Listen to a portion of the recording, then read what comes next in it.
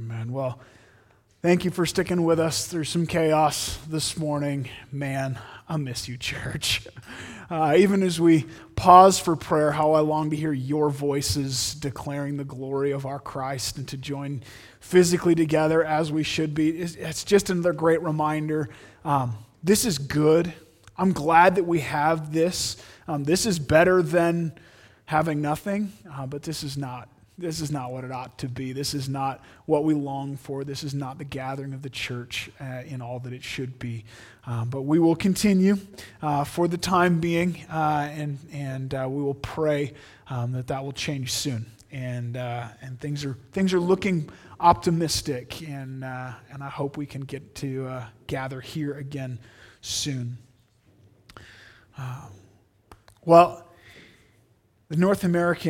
The average North American is exposed between 4,000 and 10,000 advertisements every single day. You probably waded past a few just getting to this service this morning.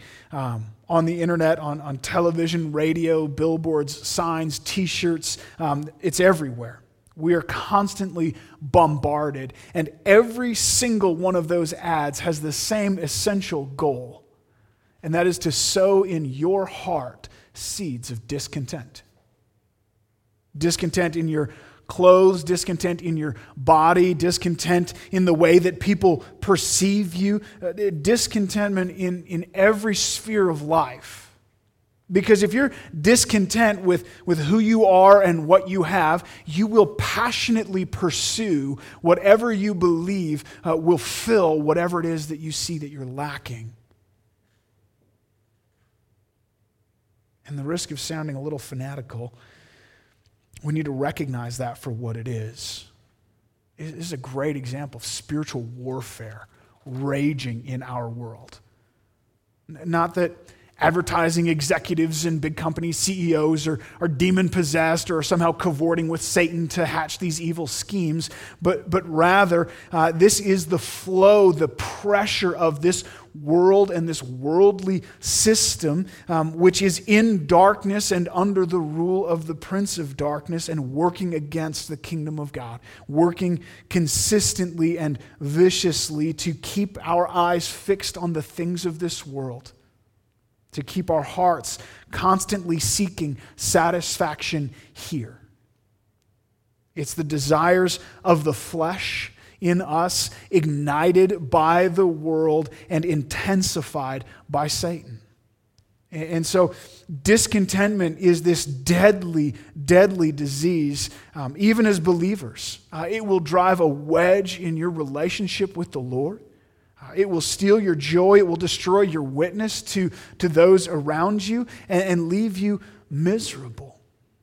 Discontentment is the root out from which any number of sins springs forth, not only coveting and lusting and grumbling and complaining, but bitterness, anger, selfishness, disunity, division, idolatry. It keeps us back from proper prayer with thanksgiving and worship. And embedded at its root is a kind of blasphemy, saying to the Lord, you have not fairly governed your universe. You have wronged me. I deserve better than what you have given me, God. I know better how to rule this universe than you do. And it's pervasive, the effects of discontentment. Puritan Thomas Boston says this: as a few drops of gall will embitter a cup of wine, and a few drops of ink will blacken the cup of the clearest liquor, so discontent upon one ground embitters and blackens all other enjoyments. It's poison in our hearts that spreads through every part of who we are. It's easy to get discontent, particularly in this season when a number of things have been taken away from us, when life is not going the way that we hoped it would. Our plans have been canceled. Some of us, our jobs have been lost or significantly cut back. It's hard, and discontentment presses in. Sadly, discontentment is even common among believers. It subtly works its roots into our hearts, and it pulls our eyes down off of the Lord and onto this world, first in just little glances, but then in longer and lingering looks. We feel it. We fight it. And it's not a modern problem only. Back in the 1600s, Jeremiah Burroughs wrote what is now considered a classic, the rare jewel of Christian contentment, he called it. The rare jewel. How much more today? And of course, the Apostle Paul says in Romans 7 that it was the 10th commandment. It was the commandment, do not covet, that just uncovered all kinds of sin in his heart. So it ought to be a great encouragement to us as we read from Paul years later in Philippians 4 that he had learned the secret of contentment. Wow, that's good news. He wasn't born with it. It wasn't given to him in some mystical, magical way outside of his control. He learned it. And that means there's hope. There's hope for you. There's hope for me. That we might also learn the secret of contentment. That we might come into possession of this rare and precious jewel. Man, what a great hope. Let's turn in our Bibles to Philippians chapter 4. Just encourage you, take out your Bible. If you don't have a Bible with you, get up and go get it. You will not miss anything in the next few minutes of finding your Bible that is more important than having your Bible open in front of you.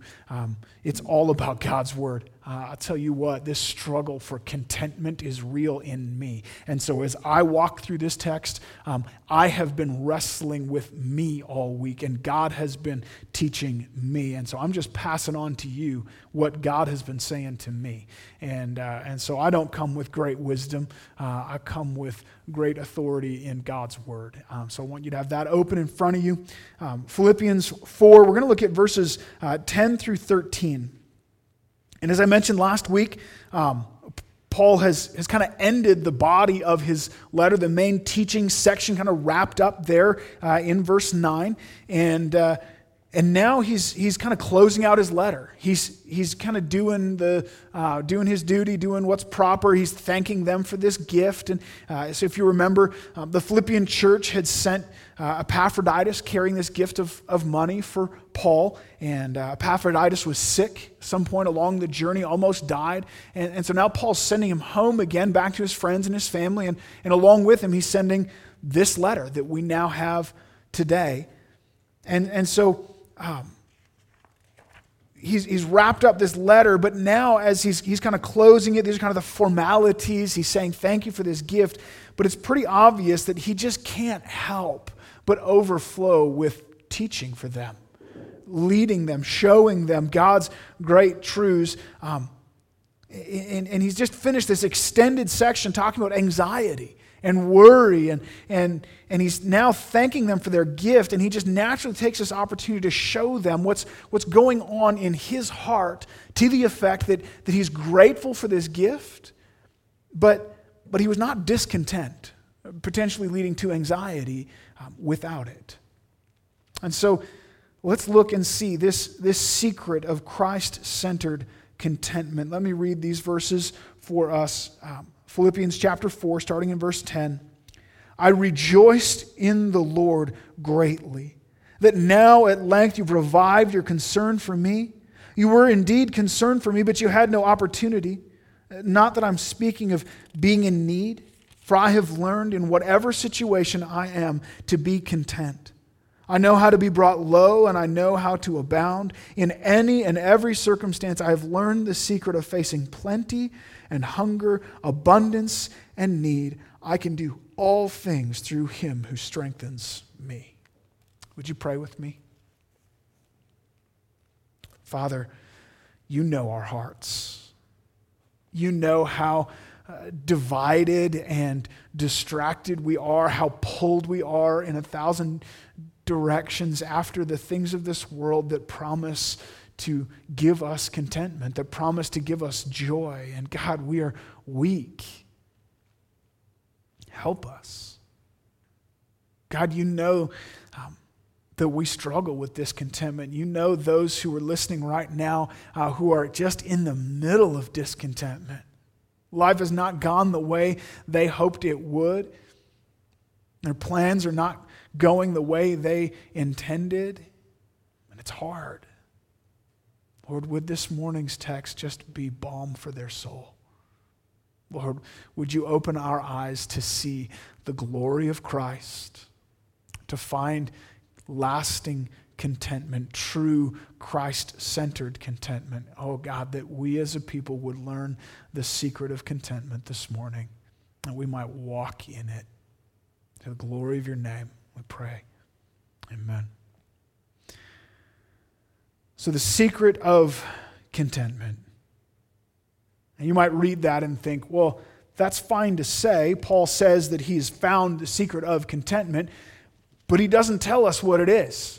And it's true. He doesn't say here, this is it. This is the secret of contentment. Rather, what he's doing is showing himself as the living, breathing example of contentment. And so we need only to look at his example and what it is that he's doing as he lives out contentment.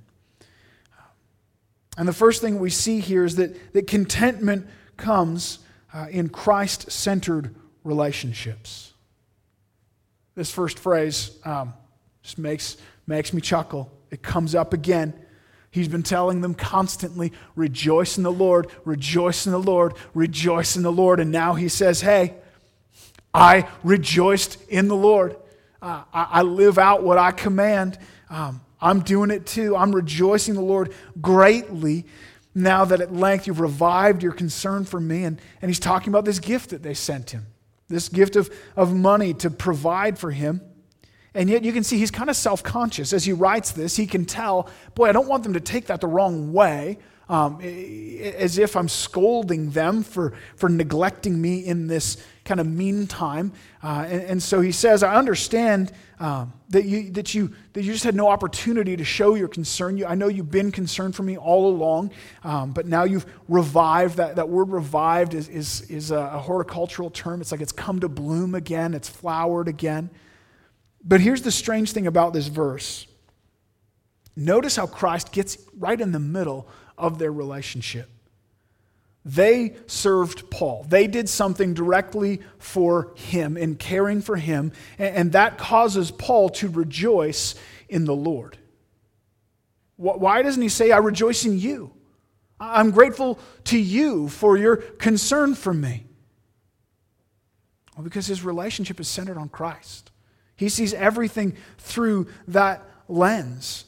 Christ is right in the middle of all of Paul's relationships. And so, as their concern for Paul, Paul sees that not as their gift to him, but as Christ's gift to him through them. Right? It's Christ's kindness to him. You were kind to me, and I rejoiced in the Lord.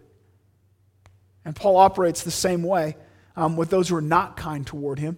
If you look at 2 Timothy 4:14, he says, this Alexander the coppersmith did me a great deal of harm. The Lord will repay him according to his deeds. Do you see it? So when people do him good, he rejoices in the Lord. And when people do him harm, he says, hey, the Lord will deal with you. The Lord will repay you. The Lord will make that right. He sees everything that comes to him as coming to him through Christ. And that just gives him amazing freedom. When people hurt him, he trusts in the Lord. The Lord will judge. I don't need to be bitter. I don't need to return fire. I don't need to balance the scales and get my justice. God will bring the justice. That's not for me. And at the same time, he's seeing God's hand in it, Christ's hand sovereignly over it, that even these things, though you meant it for evil, God meant it for good, that he's going to be working through these things in my life, that Christ has a plan for it. It also gives him freedom when he's blessed by relationships. It gives him freedom in good relationships. He thanks the Lord. He sees Christ at work through them. It's his goodness through them. And so he's not relying directly on these people. right? He's not looking to them for his satisfaction, for his joy. His hope is not in them. And so they don't have as much opportunity to crush him, to let him down. He sees his hope in Christ.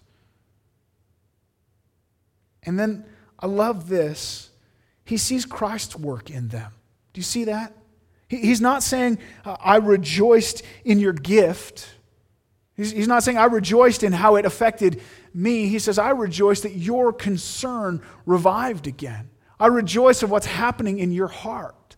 And I maybe wouldn't make too much of that, except if you look just down to verse 17, he says, not that I seek the gift, but I seek the fruit that increases to your credit. He's rejoicing in his friends as he sees Christ at work in them.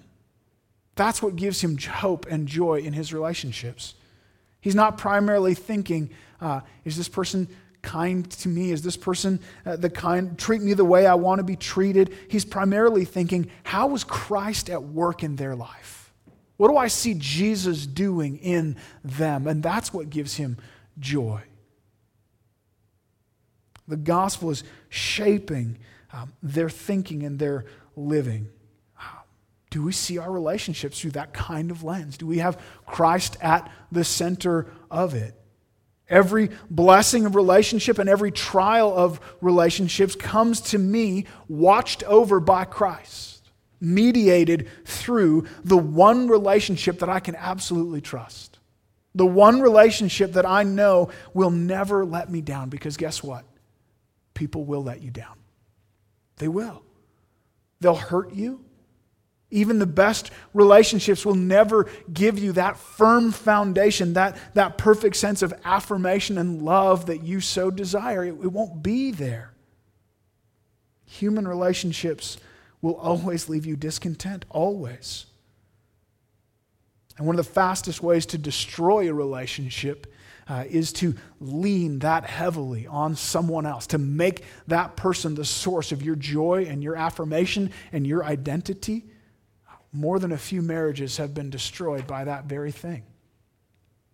Contentment in relationships, solid, true, unshakable contentment only happens when Christ is the source of your joy. When your anchor and fountain is in him and he's at the center of all of it. And so we partner together as friends, rejoicing in what Christ is doing in one another's lives and encouraging that. And as people are good and kind to me and bless me, I rejoice in Christ's work in them. And when people hurt me and let me down, I say, hey, the Lord will be at work in you. The Lord will settle that score. I don't need to pay back. I don't need to be embittered and hurt by that. I trust Christ. So it starts with these Christ-centered relationships. And then secondly, contentment comes through Christ-centered need. Look at verses 11 and 12. Paul says, not that I'm speaking of being in need, for I have learned in whatever situation I am to be content. I know how to be brought low, and I know how to abound in any and every circumstance. I have learned the secret of facing plenty and hunger, abundance and need. Similar to verse 10, Paul is guarding against kind of this misunderstanding here. He's saying, I'm glad that at last you've revived your concern for me. I know that you were always concerned. I'm not accusing you of that. And then he says, and it's also not that I'm speaking of being in need. And what an odd thing for him to say. Think about it. Where's Paul at? He's a Roman prisoner, probably under house arrest in a rented house in Rome, guarded by a Roman soldier, unable to leave his house, but responsible for his own expenses. I dare say he did have need. But he follows that up, explaining, not that I'm speaking of being in need. And you would expect him to say, because I have plenty of money, right? That's the opposite. Not that I'm in need, I have lots. But that's not what he says. He says, not that I'm speaking of being in need, because I have learned to be content in whatever situation. So it's not that he didn't have need. But he was not highlighting that need. He's not focused on that need because he's content. And his contentment is not contingent on his circumstances. I know how to be brought low, and I know how to abound. And he repeats himself, in any and every circumstance, I've learned the secret of facing plenty and hunger, abundance and need. Now, I wouldn't make too much of this, but it is interesting. It's an active verb. I know how to abound. That's what Paul was doing. I know how to do that. And then it's a passive verb saying, I know how to be brought low. Sometimes he got knocked down. And I think implicitly there, he's saying it's not wrong to get a job, to seek to make money, to do well in business. But neither is that the source of his contentment. He's content regardless of what he has. He's content in hunger and in plenty, and that's an interesting thing to notice, isn't it? When we speak of being content, when we talk about someone who is content or someone who needs to learn contentment, what are we talking about? We're talking about someone who has little. They need to be satisfied with that, right? We see contentment as the poor man's problem. Contentment has to be learned when there's a lack of finances, a lack of possessions. But notice, Paul does not only see poverty as a threat to his contentment, but also riches. Stop and chew on that for a minute. He says near the end of verse 12, I have learned the secret of facing plenty. Plenty is a potential enemy that he has learned to face. Are you ready for plenty that way? Do we go into abundant times ready for battle? When's the last time you looked at having plenty and thought, that's a threat to my happiness? That's dangerous for me. You were worried about having too much and becoming discontent. That seems totally backwards to us. So often Christianity is skewed. The blessing of God is skewed, and we believe that we can be content because God will provide financially. And I'm not talking about prosperity gospel. Don't shirk this burden off too quickly. I'm talking about us.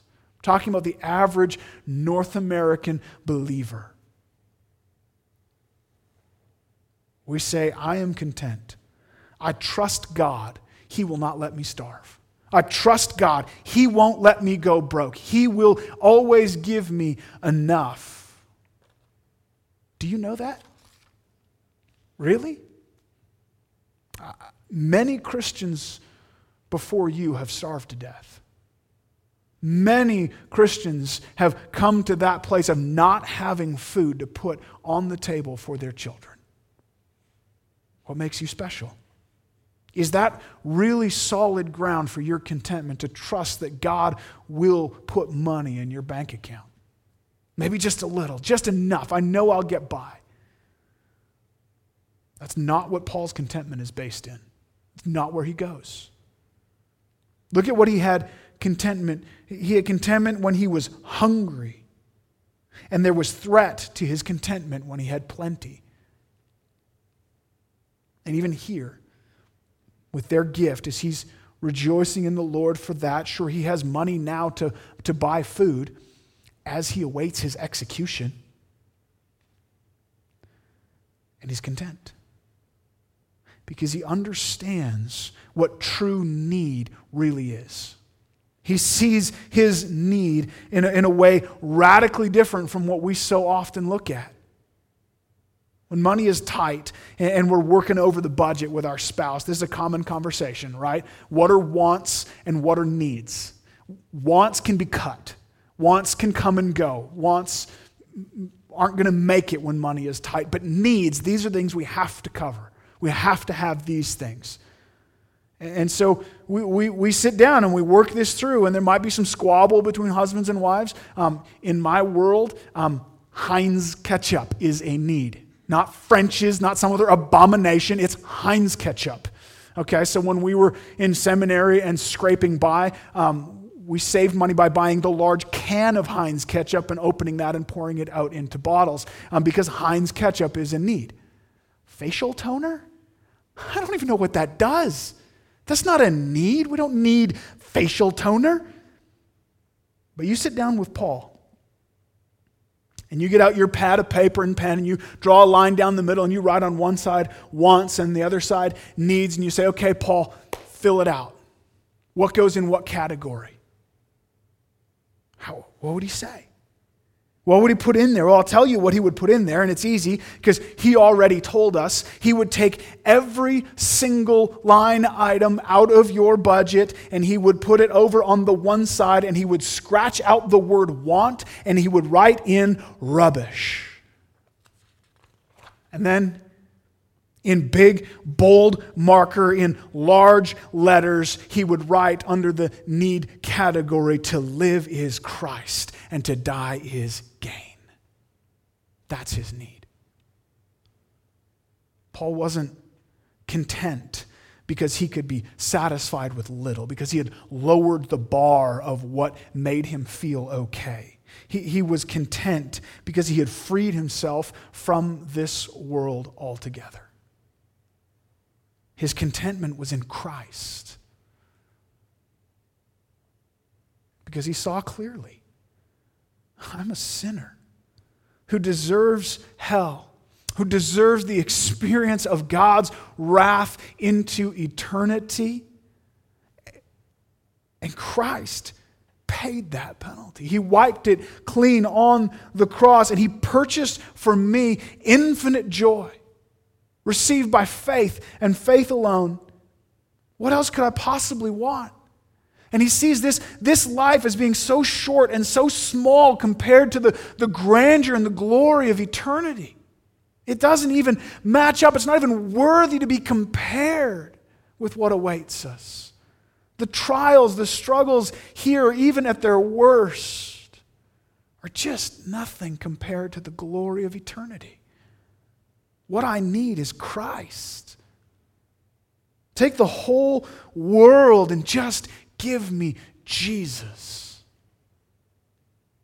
And so, whether it's times of physical need or physical abundance, his focus is on Christ. And both in need and in plenty, there is a threat to his focus on Christ. Right? A full bank account as well as an empty one can draw you away from clinging to Christ. So I don't really care which it is. If my bank account is full or empty, if my stomach is full or empty, what I need is Jesus. That's the secret. That's the secret of contentment. It's Christ. Now, I don't want to push this too far. Matthew 6:25, 26, Jesus says this, "Therefore I tell you, do not be anxious about your life, what you will eat or what you will drink, nor about your body, what you will put on. Is not life more than food and the body more than clothing?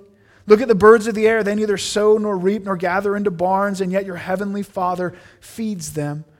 Are you not of more value than they?" So it's okay. Our Father loves us. He knows our physical needs. He delights to provide for us. But we need perspective. We need to back up in Matthew 6.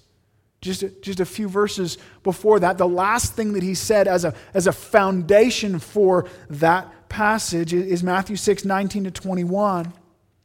And he says, "Do not lay up for yourselves treasures on earth, where moth and rust destroy, where thieves break in and steal. But lay up for yourselves treasures in heaven, where neither moth nor rust destroy, where thieves do not break in and steal. For where your treasure is, there your heart will be also." He's talking about contentment in eternal things. "Therefore, do not be anxious. Because of that, you can trust God to provide the food, the clothing that you need. Because primarily my life does not consist of worldly things, because those things don't rule my heart. Because my treasure is in heaven. So I'm not anxious about the Lord's provision here." It's secondary. That's not my ultimate goal. And only then can we say with Job, the Lord gives and the Lord takes away. Blessed be the name of the Lord. There it is. Right? Job goes so far as saying, though he slay me, yet I will hope in him. He takes away my life, takes away everything I have in this world, yet I will hope in him. He is the source of my joy. And that's totally consistent with verses like Romans 8:32, he who did not spare his own son, but gave him up for us all, how will he not also along with him graciously give us all things? Well, what all things is he referring to? Obviously, it doesn't mean a Ferrari, or maybe they're just a little behind on their deliveries because I haven't got mine yet. Obviously, it doesn't mean perfect health. I know a lot of believers who struggle and suffer with health. Is it a house? 3 square meals a day, nice clothes, a winter getaway to somewhere warm? What exactly is it that God is going to give us along with Christ? Well, it's all things pertaining to our salvation. It's everything we need to draw closer to Christ that we might have Him, that we might gain eternity in His grace. That's what all things is talking about. All things for our eternal good. And maybe one of those all things for your good would be a season of leanness, a season of hunger, a season of an empty bank account that God would use to cultivate a hope and a desire for Christ in a new way. That it would be, as Paul says in 2 Corinthians 4, a light and momentary affliction earning for you a weight of eternal glory. So don't let the foundation of your contentment be misled. I'm content because God will give me enough. I can be satisfied in a small house and satisfied in a small paycheck. But rather, even if God chooses to withhold everything that this world has to offer, even if He takes away my very life, I trust in Him. I know that in it He will be giving me more of Christ. And get this, I mean, I know you feel this because I feel this. Does that just mean we're lowering the bar, right? I'm satisfied without those things. Am I just lowering the bar of my satisfaction? No, we're raising the bar. Christ is greater. He is more. He is the only thing that satisfies. We're elevating our hope and trusting God for an eternal joy rather than a deceitful, perishable joy in this world. And consequently, we are trusting Him for that which He has actually promised to give those who love Him. Rejoicing in the Lord. Seeing this closer, deeper, more personal walk with Him, leading to an eternity with Him as that pearl of great price that so outshines, so supersedes every other thing. It's Matthew 13:44, one of my favorite verses. This man who stumbles across the treasure in the field, and he goes home and he sells everything he has to get the treasure. He's not making a sacrifice. He's getting the treasure. It's worth more. It's greater. He's just seeing clearly. That's the secret of contentment. When Christ is our treasure. And you see how that glorifies Christ? Do you see it would rob Christ of His glory if we say, I trust God because He will give me money. I trust God because He will provide me a job. That doesn't glorify Christ. And the world looks at that and goes, okay, that makes sense. If God gives me those things, and what glorifies Christ is we say, I trust God, I treasure Christ, even if He gives me none of those things, He's what I want.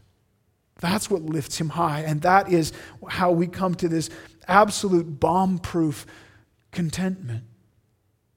1 Corinthians 7, I think, gives us a kind of a helpful, on-the-ground, practical look. What does this look like day in and day out? It's a life that's detached, right? Listen to this. He says, this is what I mean, brothers. The appointed time has grown very short. What's he saying? This life is short. We're not here for long. Jesus is coming back. This is not our home. We're sojourners. We're travelers through. This is just a cheap flea bag motel on the way. From now on, let those who have wives live as though they had none. Let those who mourn as though they were not mourning. Those who rejoice as though they were not rejoicing. Those who buy as though they had no goods. Those who deal with the world as though they had no dealings with it. For the present form of this world is passing away. So don't overshoot this. He says, hey, some of you are going to have wives. Some of you are going to have mourning in this world, and you'll mourn losses in this world, and you'll be rejoicing in the good things of this world, and you're going to buy things in this world, and you're going to have dealings in this world. But all the time, as you do these things, we're doing them just that one step detached. I'm buying stuff, but you know what? I don't live like I own it. Right? I'm dealing with this world, but I live as if I don't have dealings with it, because this is not where my heart is. Because my heart is wrapped up in Christ. Why? Because he ends saying this world is passing away. It's temporary. It won't last. But then down in verse 35 of chapter 7, he says, for I say this for your benefit, not to lay a restraint upon you, but to promote good order and to secure your undivided devotion to the Lord. That's what he's after. That's our hope. That's our goal. Our contentment is in this undivided devotion to the Lord. Lord, unite my heart. I might run in your commandments. That's what we're after. To be content in him and him alone. So contentment comes through these Christ-centered relationships. It comes through a Christ-centered understanding of what it is that we truly need in him. And then finally, through Christ-centered striving. This Christ-centered striving. Look at verse 13. I can do all things through him who strengthens me. There it is. There it is. There's the verse that we love. This is the one off of our coffee mugs and our t-shirts, the one that we quote in the locker room and going into business meetings. This is a favorite. I can do all things through Christ who strengthens me. Here's the problem. Sorry. You knew it was coming, right? We got to do this. D.A. Carson puts it this way. A text without a context is a pretext for a proof text. Who comes up with this stuff, right? But it's good. It's really good. A text without a context is a pretext for a proof text. Let me unpack that for you. A text, a small portion of Scripture. We look at God's Word and we take one little piece without a context. We rip it out of the verses surrounding it that give it meaning and confines and direction, and it becomes a pretext. It becomes wrongful justification. It becomes a faulty logic, a faulty confidence for a proof text, to use that verse out of context to try to prove something that Scripture doesn't actually teach. You see it? A text without a context is just a pretext for a proof text. You can do all kinds of things. I'm sorry, this verse has nothing to do with football. This verse has nothing to do with helping little Johnny get through his piano recital. Why is it Johnny? Even I pick on Johnny now. Man, poor Johnny. That's just wrongly used. You're not omnipotent to do literally anything because Christ strengthens you, right? We just need to admit that. Like, if we're going to use this verse wrongly, let's take it all the way. Why do we minimize it down to football games and business meetings? If I can do all things through Christ who strengthens me, I'm going to fly, right? Like, let's think bigger here. But this text does have a context. It does have parameters. And when Paul says all things, he's already explained what he means by that. He's already told us what all things is. And so we can't just rip this out of its context and put it here and put it there and use it for all kinds of different things. The NIV is actually really helpful in the way that they translate it. They say, I can do all this through him who gives me strength. That's what Paul's saying. I found the secret to contentment. I can be content in plenty and scarcity, in hunger and abundance. I can do all these things through Christ who strengthens me. That's what this verse means. That's how it ought to be used. It's used in my heart, set on Christ in contentment in spite of any and every circumstance. In spite of all things that come my way, I can be content in Christ. I lost my job, but I will trust Christ and be content in Him. And I can because Christ strengthens me. Maybe we can bring it back to football. We just lost the Super Bowl. And our hopes and dreams are crushed. My whole career has come to an end, but I will be content and rejoice in Christ because I can do all things through Christ who strengthens me. Or equally valid, we won the Super Bowl. I'm now a superstar and I have millions of dollars, but I will not let my pride be rooted in that. I will not let that define me. I will not let this money go to my head and take my eyes off of Christ. No, I walk in humility and contentment in Christ and count those things as rubbish, and I can do it through Christ who strengthens me. That's what this is about. It's about a heart of contentment in Christ. The language that he uses is actually really interesting. He says in verse 11 that he had learned in whatever situation to be content. And that word content just sticks out like a sore thumb. It's this strange word. It's not used anywhere else in the New Testament. Literally, it means self-ruled. And right away you go, is that the right word, Paul? Is that what you were after? I can be self-ruled? And it's not used anywhere in the New Testament, but you know where it's constantly used? All through the philosophers of Paul's day. It was a centerpiece in Plato and Aristotle and this guy named Seneca. And what they promoted was a philosophy called Stoicism. And we still use the word stoic that way, right? Someone who's unmoved, they're not fazed by this or that. You can kind of see the overlap with this idea of contentment. That's the heart of Stoic philosophy. The Stoic doctrine is summarized this way, that man should be sufficient unto himself for all things and able by the power of his own will to resist the force of circumstances. So there it is. Self-ruled, sufficient in himself, and unmoved by the things that come his way. He just takes it in stride. And so the philosopher Seneca, who was actually teaching at the same time as Paul, he was Nero's tutor and had massive influence over Nero and his reign. He wrote this. He said, "The happy man is content with his present lot, no matter what it is, and is reconciled to his circumstances." And so here's what Paul's doing. He's stealing from them. He's taking their word and saying, oh, you guys value contentment. You think contentment is this great and honorable thing in your culture. I have that too.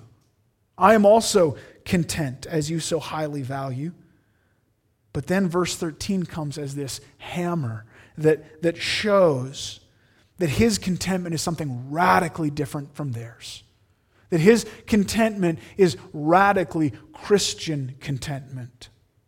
He's not saying, as they were, I am sufficient. I am strong enough in myself. I am unique and special. I am enough. No, he's saying, I'm content in Christ. I'm not enough. I'm not strong enough. I'm not able by the power of my own will to withstand all circumstances, but Christ is, and my hope is in Him.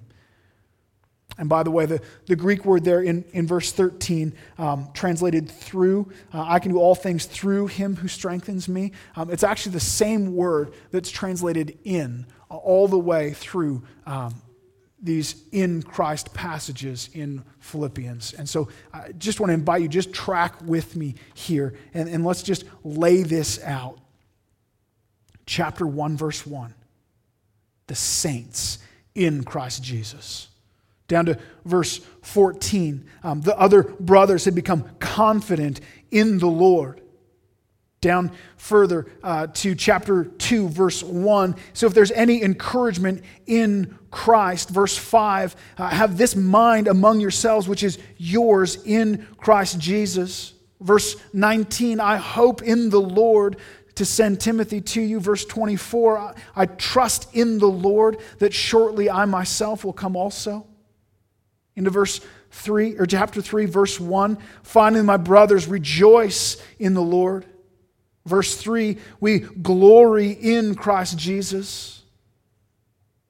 Down to verse 8, beginning of verse 9, he says that I count them all as rubbish in order that I may gain Christ and be found in Him. Verse 14, I press on toward the goal for the prize of the upward call in Christ Jesus. Chapter 4, verse 1, my brothers, stand firm in the Lord. Verse 2, I entreat Euodia and Syntyche to agree in the Lord. And verse 4, rejoice in the Lord. Verse 7, the peace of God that surpasses all understanding will guard your hearts and minds in Christ Jesus. Verse 10, I rejoiced in the Lord greatly. And then he comes finally to verse 13, I can do all things through or in Him who strengthens me. He's constantly been pointing them back. It's in Christ, it's in Christ, it's in Christ. Our identity as saints is in Christ. Our encouragement is in Christ. The mind, the thinking that we need is in Christ. Our hope, our trust, our joy, our goal for eternity, it's all in Christ. Our unity and fellowship together, our joy and peace, it's in Christ. And so our contentment is wrapped up in Christ. It's in Him. It's only in Him, strengthened in the unity that we have, being embedded in Christ as believers. Don't for a second think that you can do this on your own. That you need to just set your mind to it, that you need to look inside yourself and be self-sufficient, be self-ruled. It's all about being Christ-sufficient, Christ-ruled. It's Christ-centered striving. And yet, we could go the other way as well, couldn't we?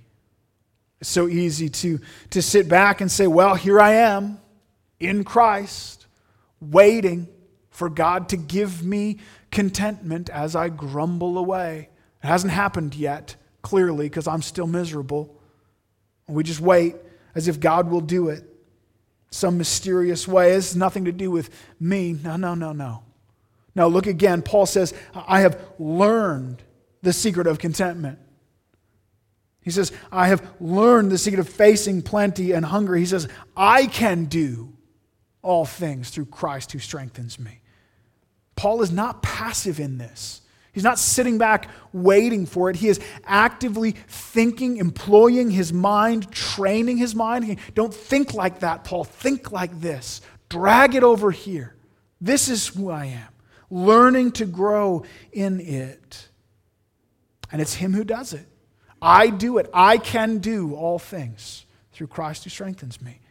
It's not easy. It doesn't come naturally to me, but I've learned to fight and strive, and through in Christ who strengthens me, I can do it.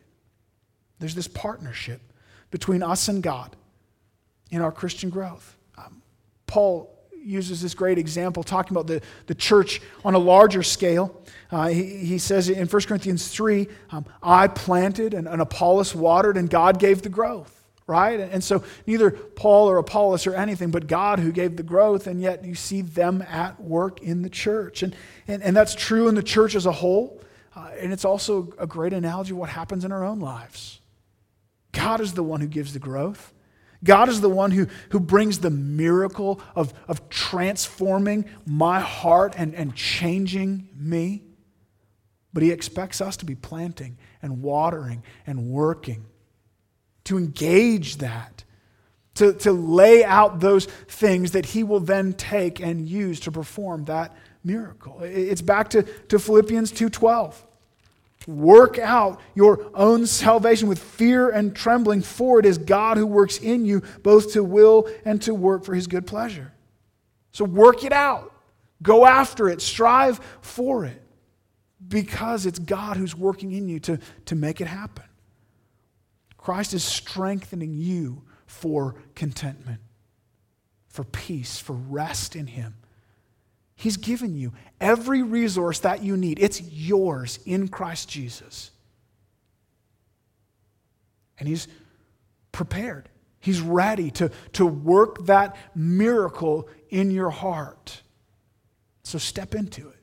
It'll take work. It'll take intentionally training your mind. I need to think differently about this.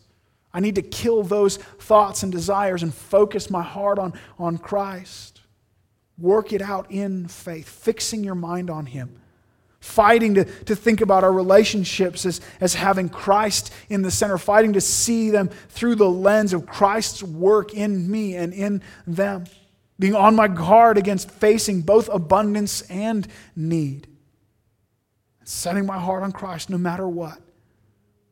Seeing Him as the greatest need that supersedes everything else. My greatest joy in Him. He is my ultimate good. And we do it.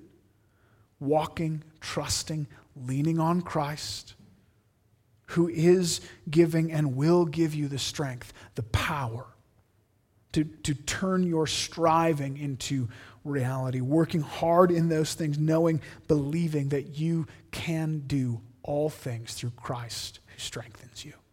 Let's pray.